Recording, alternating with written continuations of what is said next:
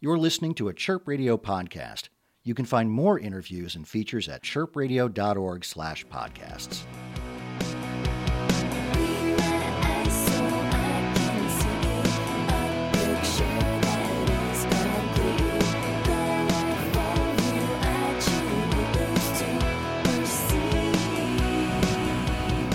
Dylan Peterson for Chirp Radio in Austin, Texas with Colleen Green. Is about to play Hotel Vegas, a couple shows for South by Southwest. Hi, Colleen. Hi. Is that your real name? Of course. Well, I don't know. I'm just wondering because your Instagram and stuff has 420 on there, and you seem to be a fan of marijuana. So I just wondered if Green was wow, that's a nice coincidence for her, or if she picked that. But no, you were born with this. It is a nice coincidence. Yeah, I mean everybody loves weed. I feel. I actually don't smoke weed anymore though. No? I stopped. Well, now I'm just curious about that. But why did you quit smoking weed? I have been trying to quit for a number of years. It's just not really good for me. It's I can't just smoke a little. Sometimes I have to smoke all of it all the time, and so it'll just spiral out of control, and I won't get anything done, and it's just not really good for my health either. So okay, so some of your songs you got to stop doing things that are bad for you. That's very literal. That was real. Yeah. Was that before or after you quit weed? That was in the middle. I've been trying to quit smoking weed since the first time I ever made a real effort was in 2013. And ever since then, I've been going back and forth with it a lot. And that song was probably written, right around then. Gotta stop doing things that are bad for me. Gotta stop doing things that are bad for me. Gotta stop doing things that are bad for me. I'm thinking maybe I could change my body's destiny and start listening to my own advice. Then maybe my life could be twice as nice. The first thing I'll do is get away and stay from you, 'cause it's the only way I'll get better. And I really wanna get better. And it's the only way I'll get better. Yeah, it's the only way. So when I first saw you at the Empty Bottle in Chicago. You played a Free Monday, and I freaked out when you played Damn It by Blink-182 because that was the very first song I ever learned to play on guitar, and so it's a special song for me. I don't know. So I was just curious, man, I wonder, I know that you like Blink-182. It seems like it still. Yes. Anyway, yeah. What was the first song you ever learned on guitar? The first song I ever learned on guitar, in earnest, I think was No Excuses by Alice in Chains, because my uncle is a guitar player, and he was kind of teaching me how to play, and I was an Alice in Chains fan back in the day, and I think he thought that would be a good song to start with because it's so incredibly simple. It's like a bar chord, but it's not. You don't even hold the bar down. It's it's all open, and it's just those two notes. So, and it's a cool song. So I think that was one of the first. Is music like Alice in Chains, Blink-182, Sublime, all that 90s stuff, is that stuff you still love just as much as you did back then? Yeah, I never was a big Alice in Chains fan. I liked their radio songs, but I never owned an album by them. I just thought they had cool harmonies and stuff. But Blink-182 and Sublime were the two major bands in my life that I was obsessed with for many years, and I'll still listen to their music on a fairly regular basis, and I still rep them hard.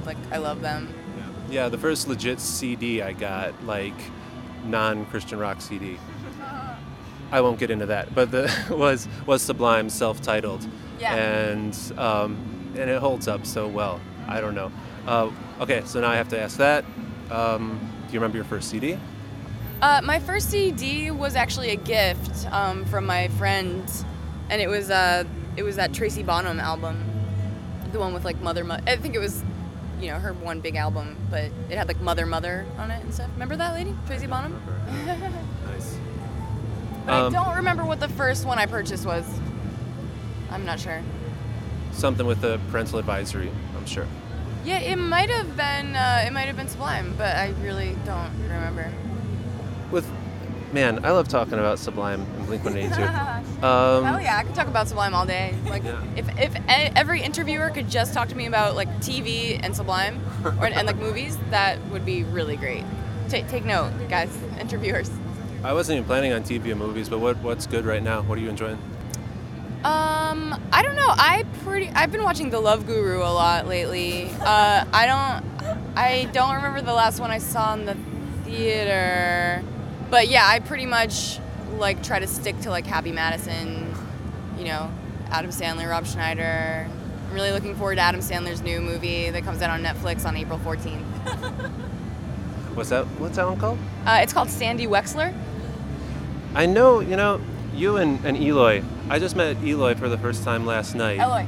Yeah. Was it Eloy? Eloy, yeah. Oh my God. Okay. So like, I was drunk at Cheer Up Charlie's, and I'd never met him, but I saw his big glasses, and like, I said Eloy, but I don't know if it's a Chicago I thought it was thing. Eloy for a while too. Like I thought it was like a cool, like futuristic type of like email. Eloy. Like I don't know, but yeah. Well, he you hear about him just like he wears Adam Sandler shirts and all of it, and he's the best, has the best Twitter in the world, I believe.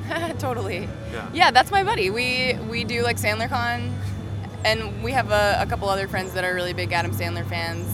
I think it's just great that we found each other and are able to celebrate our love of the Sandman together.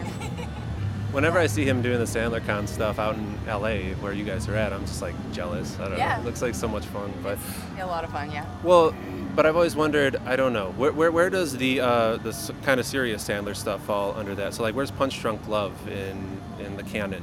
Is it still in that same boat, or? Yeah, it's not what I would consider like an Adam Sandler movie when I think of that, but the way that we did SandlerCon was that it's any movie where Sandler is in the top 3 billed actors in the movie. So we did watch Punch Drunk Love at last year's SandlerCon, and it was bad. It like was right in the middle of it was like kind of early evening. When we watched it, it was maybe like the 8th or 10th movie. It was the 8th movie I watched, and then I had to go play a show. But it was very like, it really brought down the energy quite a bit. But Rain Over Me and stuff like that was on the wheel for this year, but thankfully it didn't land on that. Explain what SandlerCon is for just a second. I know we're like talking about it, but yeah, it's a funny thing.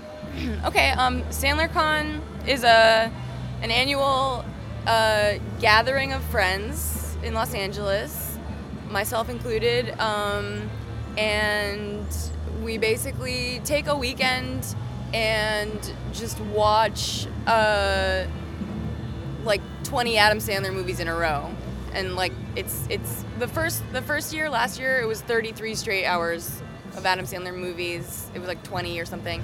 And then this year it was only 24 hours because Eloy like stayed up the whole 33 hours last year, and he was like, I can't, that was a mistake, But and this year we had a wheel. Like last year it was just picked, they curated it, and we just went through the list. But this year there was a wheel that everybody took turns spinning, and whatever it landed on, that's what we would watch. And we had 3 vetoes. We vetoed Bulletproof twice, and we vetoed Spanglish because we watched it last year and it was fucking terrible. And there was another section of the wheel that was a repeat. So if it landed on that, we had to watch whatever movie we just watched again. And it actually did happen. So we had to watch Grown Ups 2 twice in a row. Yeah. It was better the second time. Wow, Grown Ups 2. Okay, segue. So, your album, I Want to Grow Up, that's such a wonderful album. I'm 32 years old, and like that's one where like, I don't know, I'm still going to shows and I don't know, doing all this stuff where I'm like, how long am I going to do this for? Yeah.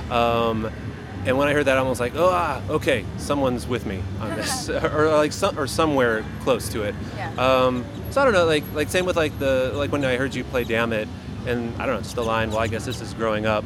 I still don't know the answer to that. Do you? Like, what is growing up? Not really, but like in the song "I Want to Grow Up," those are kind of like my ideas about it, I guess. Just trying to be better, you know? For me, like, that's what I want. That's what I aspire to. I just want to be better and have, like, a successful life, you know? Just in general, just live life well. Yeah. Like, I'm sure it means different things to everybody.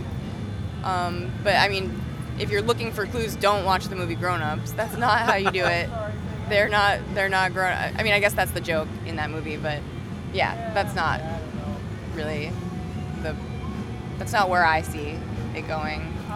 But yeah, I just, you know, be responsible, not just be like an immature kid that like doesn't have their shit together and needs other people to do stuff, or like, you know, is being taken care of by mommy and daddy and stuff like that. Like, I want to like be able to like do my own thing, you know.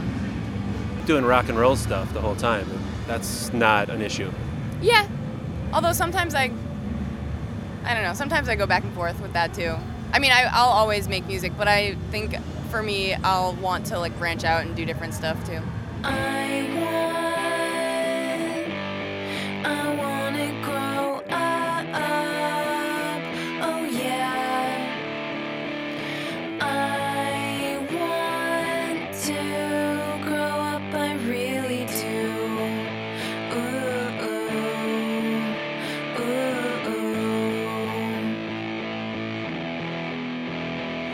'Cause I'm sick of being immature.